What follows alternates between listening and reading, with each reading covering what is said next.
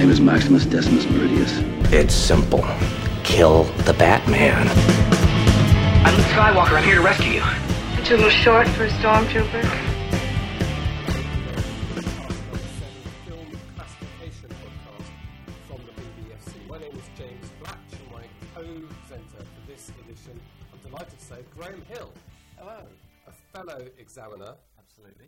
And Graham, with each co-presenter, we talk a little bit about your past. So just tell the listeners Work-related where you come from. Yes, your work-related past. I must stress that. Yeah, I worked I've been here for 6 years now, and I worked for 8 years before that at the BBC, commercial arm of the BBC, doing compliance, so broadly similar work, and before that, all kinds of jobs, including going way back, ice cream factory, so all roles linked heavily into film classification. A bit like a Wayne's World. Let's say I've got a large collection of hairnets and name badges. There we go. And compliance, which not everybody will be familiar with the word, it's basically TV channels, BBC One and UK Gold, whoever. Yeah, for me it would have been UK Gold and channels like that, so we would make sure that they were suitable for the time slot that they went out in. Great. Well, I should say that Graham and I share an office together, and there's not much we don't know about each other. And to that end, look what I've got. So I've got here. I have some Tesco coconut macaroons. Well, no, other supplies are available. Other supplies are available, but they are your favourites. I'm going to put them there, because I know that, and that's your present, but only after delivering a successful podcast. Don't read it, you're reaching out for them then. Yeah, leave them alone. The theme for this edition of the podcast from the BBFC is 15. We're going to talk about this one category. It's quite a big category, and I think it's a category that's changed a little bit. The appearance of 12 and 12A has impacted on it, and we will go through that in some detail a little bit later. And this year's been quite a big year for 15, one way and another. Also coming up a bit later, I'm going to announce the winners of our first competition. And we're going to have a new competition, so your opportunity to win a goodie bag and centenary gifts from the BBFC. But as always, we're going to start with the news roundup. And we start with a really sad story, and a shocking story actually, which is the death of the British film director Tony Scott. As you would have read in the news, as widely reported, he was seen jumping from a bridge in Los Angeles, which just makes the whole thing much more difficult for the family to deal with the death in such circumstances, and it was a terrible story. Graham, I was thinking back at Tony Scott's career.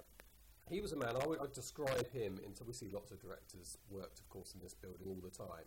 I would say Tony Scott was a bankable director. He's the guy who delivered the big money thrillers, and he was very reliable at that, wasn't he? Absolutely. That sort of the action thriller kind of, you look at Unstoppable and Man on Fire, films like that, where you very much knew when you were watching a Tony Scott film. So I think there was a real style that you had there across the various genres that he did. And from a classification point of view, a lot of the films are very straightforward. They're aiming kind of 15 level, most of them. Top Gun, perhaps one of those famous films. But from our point of view, the film that you just mentioned there is the one that did take some discussion within this building, and that was Man on Fire. People might remember it, that it was quite a violent film. It was set, I think, in Mexico, and it was about a kidnapped little girl who was kidnapped and then murdered. And I hate using the word moral because it means lots of different things to different people, but it is true to say that within our guidelines we do talk about moral stories, particularly at junior categories. Once you get to the adult level, it doesn't matter so much which direction you want to take a story in. But even at 15, a story where instead of, in response to a murder, going down the process of the judiciary, being seen from a police point of view or the military even, this film was about fairly bloody revenge. That was the route they went down, and there was a lot of emphasis on that. I can remember one or two of the instances in Man on Fire which were pretty nasty, and that meant this film, which perhaps in terms of its detail may have looked like a 15, which is today's category discussion, that film went at 18 because of that theme, didn't it? That's right. Similar to the first Taken, actually, with Liam Neeson, where I think theatrically that was a 15, and that went to 18 for the extended harder cut on video, brilliantly titled. And absolutely, that the kind of sadism, if you want to call it that, the way that there's perhaps a little bit more of a focus on the infliction of pain and sort of helpless victims, however bad they've been up to that point, being tortured by who was the person who's effectively the hero. So I think a little bit of a higher level of focus on violence and sadism than you were getting, say an episode of 24 that would traditionally go at 15. Yeah. In terms of notable films since our last podcast, I'm going to mention Dredd 3D. So this is the long-awaited. It is long-awaited, I think. Was it for the fans? 95, I think, the original. Sly Stallone. Yeah. Judge Dredd. So this is Dredd based on the comic strip. I Am the Law character, a post-apocalyptic America, I think, in the comic strip. Is that it? And the judges wander around it, brutally enforcing justice. Is it not America? It's post-apocalyptic landscape of one description or another. There you go. I'm going to mention it because with all these films, they come in to us and we start to read. It doesn't influence us, but you do notice the chatter on the forums and in some websites, what certificates it's going to get. And this has gone 18. It's gone 18 because it contains frequent, strong, bloody violence and gore. I'm not going to give away any spoilers, but there's a brief moment of sexual violence, and there is a focus on the infliction of pain and injury through the film, hence it gets its 18, which I suppose leaves the 15 to 17-year-olds thinking, I can't believe I'm not going to be able to see it in the cinema, and it leaves the 18 plus saying, thank goodness they didn't make that film about it. And absolutely, of course, we just deal with it on its merits. And it is America. It is America. Yeah. Look at that. See, I know more about films than you do. It's outrageous, isn't it? I used to read the comics. So I thought I was more film literate than you were. I always suspected it. You're not. I think I am. So I'm just going to mention one other film of notable films, and this is called Berberian Sound Studio. It featured at Fright Fest. I'm not going to say very much about this film, except to say that if you are interested in film classification, and hopefully if you're listening to this podcast, you are, this is a film. You are, I know you are, you're interested in it. This is a film that's worth seeing from that perspective. It's an unusual film, and I think when you're watching it, try and put yourself in our shoes and think, how do I place this film, and what are the reasons I place it? Two other bits of news before we go on. We have officially handed over video games to PEGI, the Pan-European Gaming Information. I think, is that correct? Have I got that acronym right? I think so. And okay, that's the news since our last podcast in terms of what's affecting film classification. Now, our interview is with an organisation that shares a building with us here in Soho Square. It's called the Industry Trust. It promotes awareness of copyright, and most relevant to us, of course, is film piracy. Well, earlier I caught up with Katie Carter, who's the Trust's marketing manager, and first of all asked her to explain exactly what the Trust's role is. The Industry Trust for IP Awareness, we're a consumer education body. We were set up to represent the film, TV and video industries. We have about 40 members, just over. Most of the exhibitors, all of the distributors, retailers who sell all of the product, and lots of industry bodies, including the BBFC. What we were set up to do is promote copyright. We are trying to get people to understand the value of creative content. What we try to show audiences is the importance of them choosing official services or accessing services for authorised films, we like to call them. There's a huge array of official services cropping up, online and offline. What we try to do is show people what these services are and how easy it is for them to access it. We're not about finger wagging, we're not about telling people what to do, what not to do, but what we're trying to do is inspire audiences to choose to pay for content and to help support our industry. You would see us around the place. We've got a lot of communications campaigns running. The biggest thing that we do is we've got cinema trailers running in all UK cinemas across the whole of the country for most of the year. We've recently partnered with a couple of very incredibly brilliant British films, The Sweeney, which is out on the 12th of September, and also Keith Lemon, The Film, which we're very excited about. And we've also got outdoor spaces, which I'll come to talk about a little bit later. We've got some famous faces in these outdoor poster spaces. And we've got lots of online bits and pieces happening, some that are launching very soon, which I hope to tell you about a little bit later on.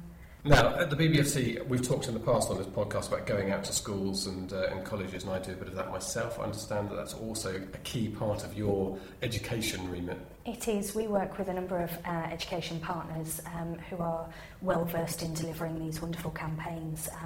We work with, I think there's about 6 or 7 of them. The youngest one that we do at the moment is called Pop for Schools, and we're launching in September. And because it's for primary schools, what it is getting children making films. And so we've got these wonderful how-to videos which were made by First Light, how to do a storyboard, how to capture sound, which I know you probably at the moment. Well, yeah, we're trying to. I'll let you know when this goes out, if we've captured it or not.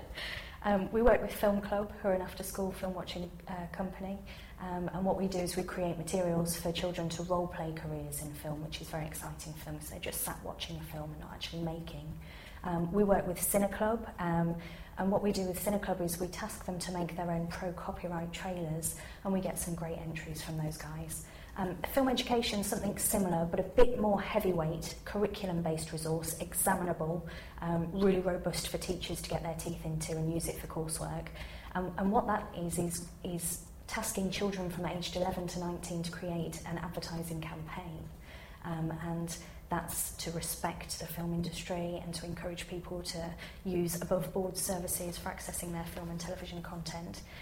The final partnership that we do is for a little bit older than schools. It's university students, and we work with YCN, the Youth Creative Network, and some of the creative entries that we get from that particular brief are so incredible that they inform what we do in the industry trust's remit, outside of the education stuff that we do. So. Very good. So some of the basics then, Katie. How do people know when they're watching something that's not authorised? I think is the word you used. Authorised.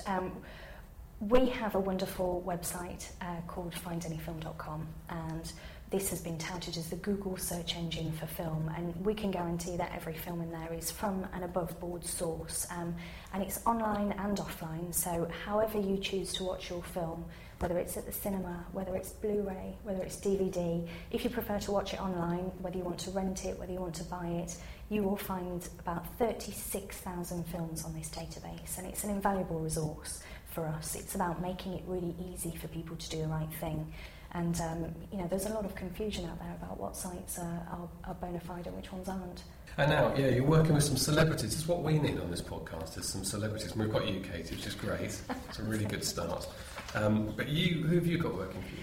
We've had some incredible faces associated with our campaign. Our most recent one we're very excited about. He's a grime artist called Bretch32.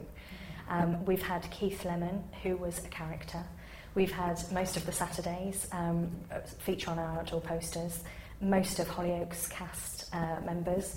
We've had some Hollywood royalty, or rather British film royalty, Ray and Jamie Winston, Adam Deacon, the cast of Ill Manners.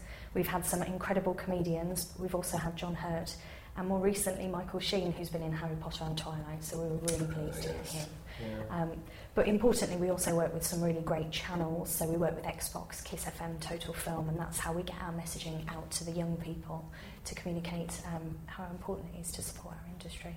And I guess it's crucial. Well, a lot of the celebrities, basically, their investment is in legitimacy, if you like, isn't it? They're not being paid if everyone's buying it down the pub. Well, there is that, but also it takes many people to make a film. It's not a one-man show making films. There's hundreds of really talented, hard-working people that work very long hours to bring you the film and TV that you love.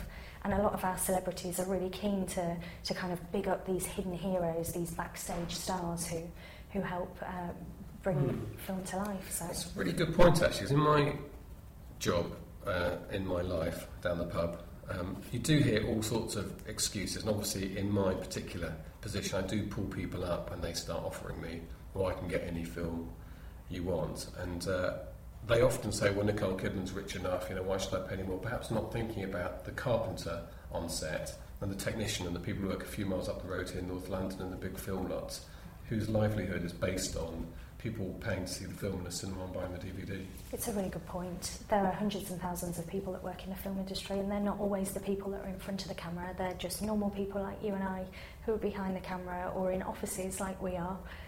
I think there's 150,000 people directly employed by film, TV and video industries, but then there's this massive, huge footprint of people who are associated with it all the way down the chain. So the guy who drives the vans for HMV and, all these people are affected.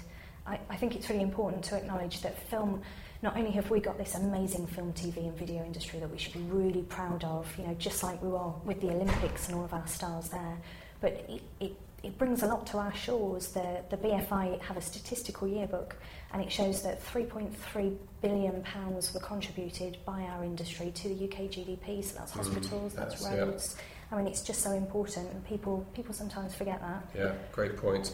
How can people get involved with your work? Our most recent campaign has just launched, actually. We're rather proud at the Industry Trust that we are going social. We've got a copyright campaign that's launched on Facebook. It's a very exciting competition. It's photo-led. It's based on moments worth paying for. It's taking it into this social arena. It's called Reaction Replay. What it is this 6-week competition to win a trip to New York City for you and 3 of your mates. It's fronted by Wretch32, and he shared his most favourite film moments worth paying for. We're working with an agency called Liberty, who are socially responsible, which means that they take young people, they train them up. We also get a really authentic campaign because it's road tested with these young people first. And what they've instructed us to do is ask people to submit their reaction replay to their favourite film moments. So whatever your favourite film is, it's how it made you feel. You take a picture of your reaction to this, you upload it, we think it's going to be incredible, and then you get your friends to vote on it on Facebook and Twitter and Instagram, and then you can win. I'm quite excited about it. Can I enter this? I'm on a band. I'm sure you're able to enter. Catherine, my producer, is quite excited about going to New York as well. We're going to get our iPhones out. I don't know what the reaction shot's going to be. Katie, thank you for the work that you do. It's really important for the industry, and we're all a part of the industry one way or another ourselves. But it's also, I think, if you enjoy film, and lots of us around here love it, it's an important part of loving films to make sure the industry is protected for the future, isn't it? It is. Films are valuable, and they give you these invaluable experiences for your life, and what we're trying to do is inspire people to support our industry and to show that ultimately film has a value, that it is worth paying for, and to inspire advocacy for support for the UK film, TV and video industries. Thank you. Katie Carter from the Industry Trust, thank you for joining us on the podcast. Thank you. Katie Carter from the Industry Trust talking to me earlier. So that website that Katie referred to, findanyfilm.com, really works. Where you put in the film and it comes up with a list of the places where you can buy it, you can stream it, you can download it, you can own it online instantly there, and you can go to all of those legitimate operators. There is no excuse anymore for going off to other websites. So a really useful website, and it was great to speak to Katie there.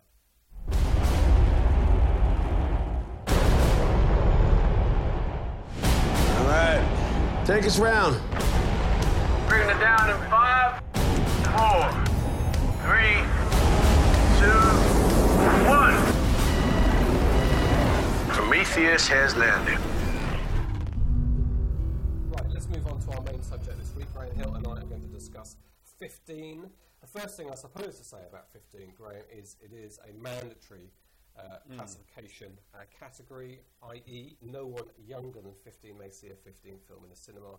No one younger than 15 may rent or buy a 15-rated video work. Let's talk about it then in terms of the issues. Do you want to start with language then? So you talk about frequency. What's frequent? Well, that's a good question, and it varies between films. It's not just the frequency, but it's also the tone that's used. Say if language is very aggressively used, or it's male to female. So strong or directed language, that would be more of an issue than if we had, say, strong language that was muttered under the breath, or wasn't really directed at anyone in particular. Say someone's frustrated and they're just sort of muttering it to themselves. Sort of casual conversational use. Yeah, absolutely. Although I do think because the frequency argument then comes into play, and we'll talk numbers in just a moment, or they just get a little bit complicated, that area. I think there is an interesting area here which I discuss with people, which is if you have an aggressive use of, say, the F word, you're right, it has a strong impact and we treat it like that. If you have several casual uses of it, you could argue, and we do argue most of the time, that they're softer, they have less impact, you're more likely at those borderline areas to get away with that. That's certainly advice that we give to filmmakers through our guidelines. There is an argument that actually those casual uses are normalising the use of the word. Absolutely. You know, if you had a contextually justified use, then also if you look into very strong language, if we think that use of very strong language, the C word, is contextually justified, then that's more likely to be fine at 15. Yeah. Whereas if it's not, if it's gratuitous, say if it was male to female, really aggressive, it felt very gratuitous, then that would be a problem at 15, even if there was only one or two uses. When it comes to 12 and 15 and 18, with the F word between 12 and 15 and the C word between 15 and 18, we do count uses as well as taking that context into account. And we're not the only people, because I noticed an interview with Armando Iannucci, who produces and writes The Thick of It on BBC One. He talked about dealing with your old friends in the BBC Compliance Department. He basically got a letter from them saying, editorial policy. This is how many C words you can use per episode and across the series, and they were limiting it. So the BBC take a view that, like we do, which is that frequency is an issue, and people have told us in the extensive public research we do that the C word is still a word. Still the taboo word. It is the taboo word, isn't it? So talk numbers to me then. In a 2-hour film, how many uses of the F word? At what point are you going from 12 to 15? That's a really difficult question, because it is, as you said, it's all taken into context. So, as I've said, it could be a couple, depending on the way they're delivered. But generally, if associated with violence, for instance. Yeah, well, then it, to be honest, it could be one or two. If it was associated with violence and, as I've said, directed towards a woman, or sort of helping. Are you talking about the C word now? No, I'm talking about the F word. Oh, we're going up from 12 well, to 15. I don't know. It's a very similar set of arguments for the F word at 12 and the C word at 15. It is, it is, absolutely. But so we might have we have had 7 or 8 uses of the C word at 15 in varying contexts, and we thought that other contextual factors meant that film was still contained at 15, such as sex, drugs, and rock and roll. Yes, but we have had Drury. Yeah, we've had stand-up shows, for example, that have gone to 18 for 2 uses of very strong language because of, say, a very strong sexualised element to that language. Yeah, and other offence issues associated with that. Absolutely. So I'd say there's no hard and fast rule. There's certainly a point, I suppose, where you would start to think, even regardless of context, you're going to have too many uses of very strong language or strong language. But I would say it depends on context a lot.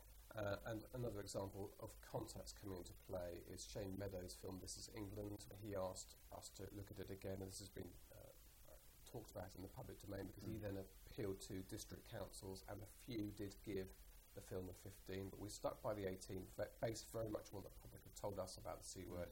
And in that film, it was accompanied with racist violence, strong racist violence, which placed that up.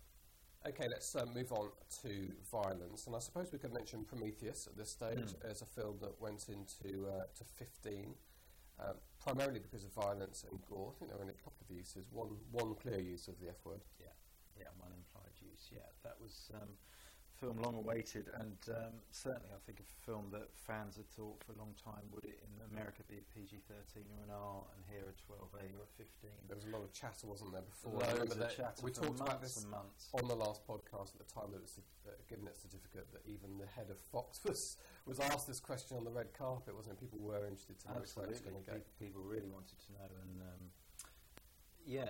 in the end, it went to 15, and an R in the States wasn't cut, and really just a couple of scenes, really, as everyone knows, the famous Caesarean scene, and a scene where one of the scientists has his arm broken and there's sort of sight of protruding bone and some blood, but that was a film that I thought really showed perhaps the difficult balance of trying to get to a PG-13 or an R, and it felt the same way in the language. It felt like they had been trying to do a balancing act as they made it. And in some of the background interviews that are now appearing in the public domain with the cast and crew, it's clear that they did shoot scenes twice to different levels of detail.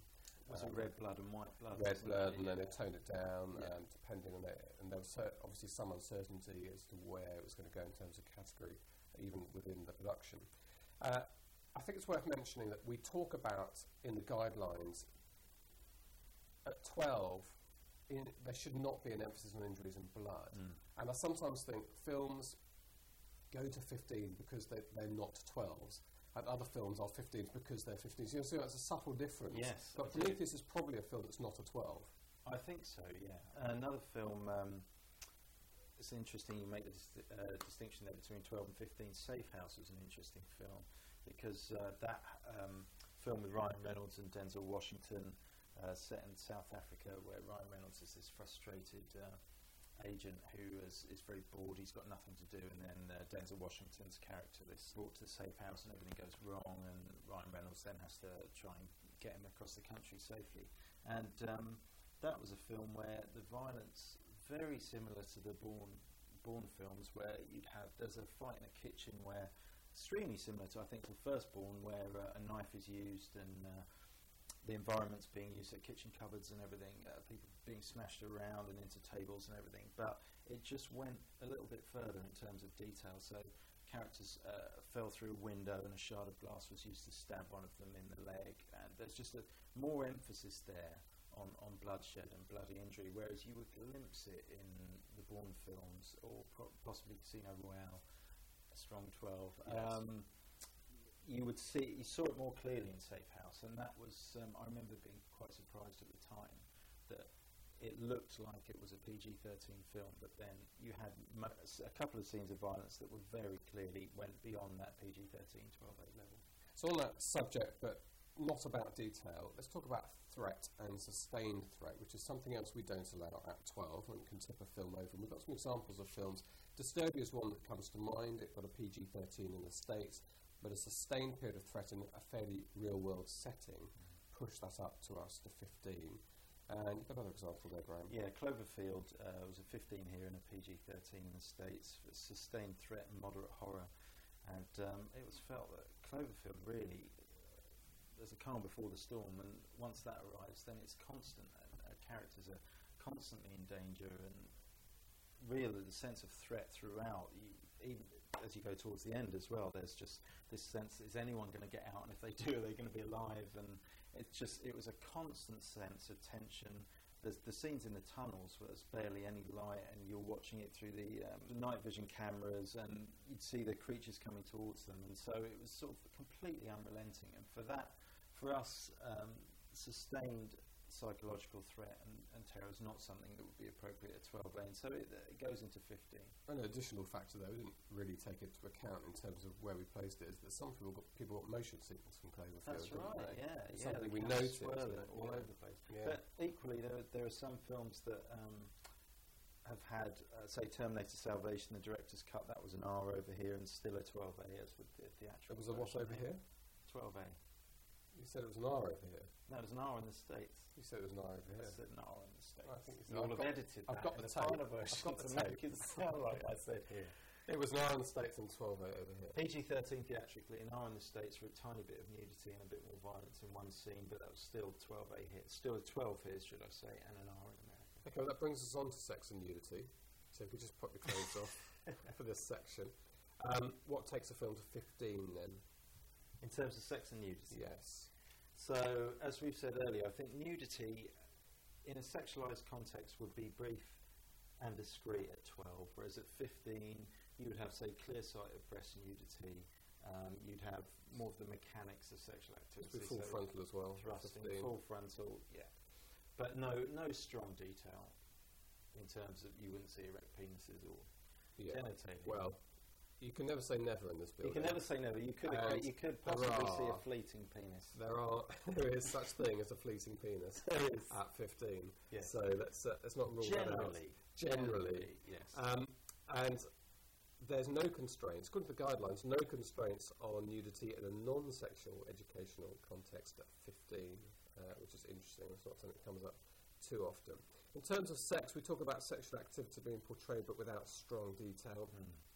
And we do allow strong verbal references to sexual behaviour. Closer, which I think is a film we may have mentioned before on this podcast, it's a few years old now, but it's still probably a good one to watch in terms of strong sexual... And very strong language. Strong language, yeah, very strong language and strong sex references.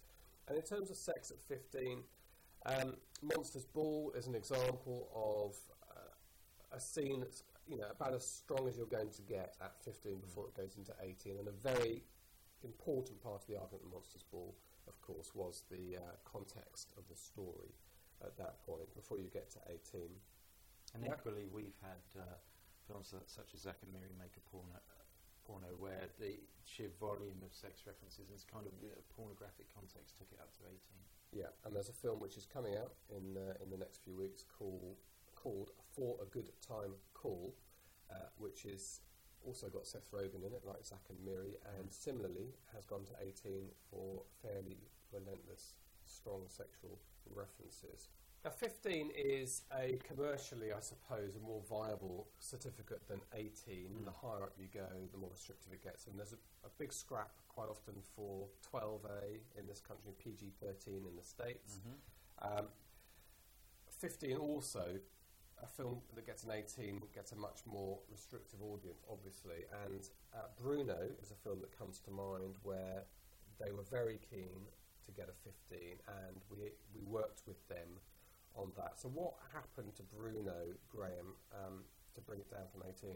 Bruno, the snipped version, as it's called, was a 15, and there were changes to 3 scenes, and it was to remove the majority of a montage of exaggerated sexual activity between Bruno and his boyfriend, it says here. Bruno comically miming fellatio and analingus as he pretends to have oral sex with a deceased person. Yeah. You do end up writing some odd sentences. Absolutely. And sex between couples at a swingers party and aggressive sexual dialogue at the same party. So it's been an 18. It's an 18 on video, but theatrically it was a 15. Wasn't it co-released theatrically? It's 18 and 15. It was. I think the snipped one came a little afterwards. Yes, it was rare. I think perhaps Saturday Night Fever was the only one I could remember PG getting and 18 and PG and 18. I think it's got a lot of categories. PG on video. Yes, that's right. Yes, yeah. And it's really about the detail there, isn't it? About the focus of a scene that went on quite a long time. If you've seen the scene in question, you can never quite forget. And again, kind of similar to Zack and Miri, where he's saying quite a pornographic kind of representation of sexual activity, you could say, or miming of sexual activity. Pornographic miming, that's a fair. Yeah, we'll use that in our consumer advice at some point. It's worth saying, if you're a filmmaker, you're working in the film industry, that obviously when you submit your film to the BBFC and you don't like the category that comes back, there is a process where you can ask for reconsideration viewing, but I will flag up at this stage that there's perhaps even a more useful process called the advice process, where you can submit your film, even if it's not entirely finished, for an advice viewing, and that way you get some good advice on what category it's heading for, and if you would like, you'll get some idea of what needs to go from it, for instance, to achieve a different category. Okay, Graham, 15 is a really important category, I think, in terms of the industry. We've had some big 15 films this year, Prometheus probably being the biggest. So thank you very much indeed for having a look at that with us. More than welcome. We are now going to announce the winner of our competition. You may remember we asked about the black card that was designed by Jason Banger from Birmingham, who won that competition, and his black card goes in front of Diary of a Wimpy Kid, Dog Days. That was the answer, of course, and congratulations to... Can you do a drum roll? Yeah, that's just banging the table. That's not a drum roll. Oh, I haven't got any sticks. All right, easy. Graham Lawson of Huntington, near York. He has won the goodie bag, which has been dispatched. Congratulations, Graham. Now, I did not know this, Graham. I can tell we had lots of entries, lots of correct entries, as you might expect. So thank you very much if you won. I'm really sorry if your name didn't come out. It was only one winner, which was Graham.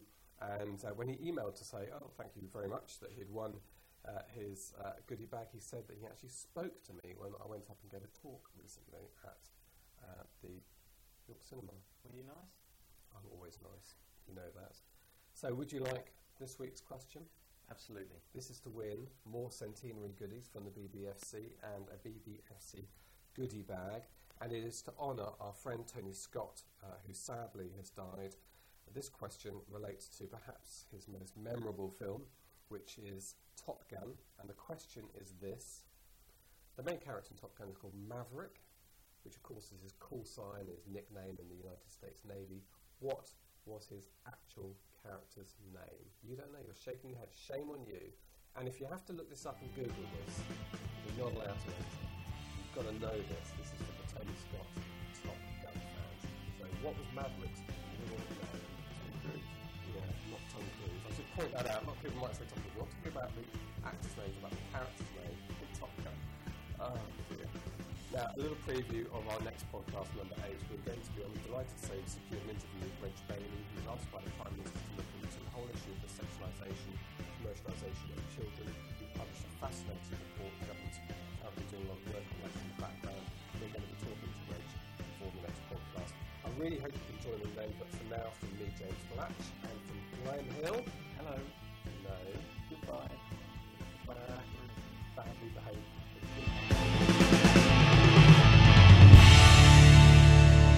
What's up?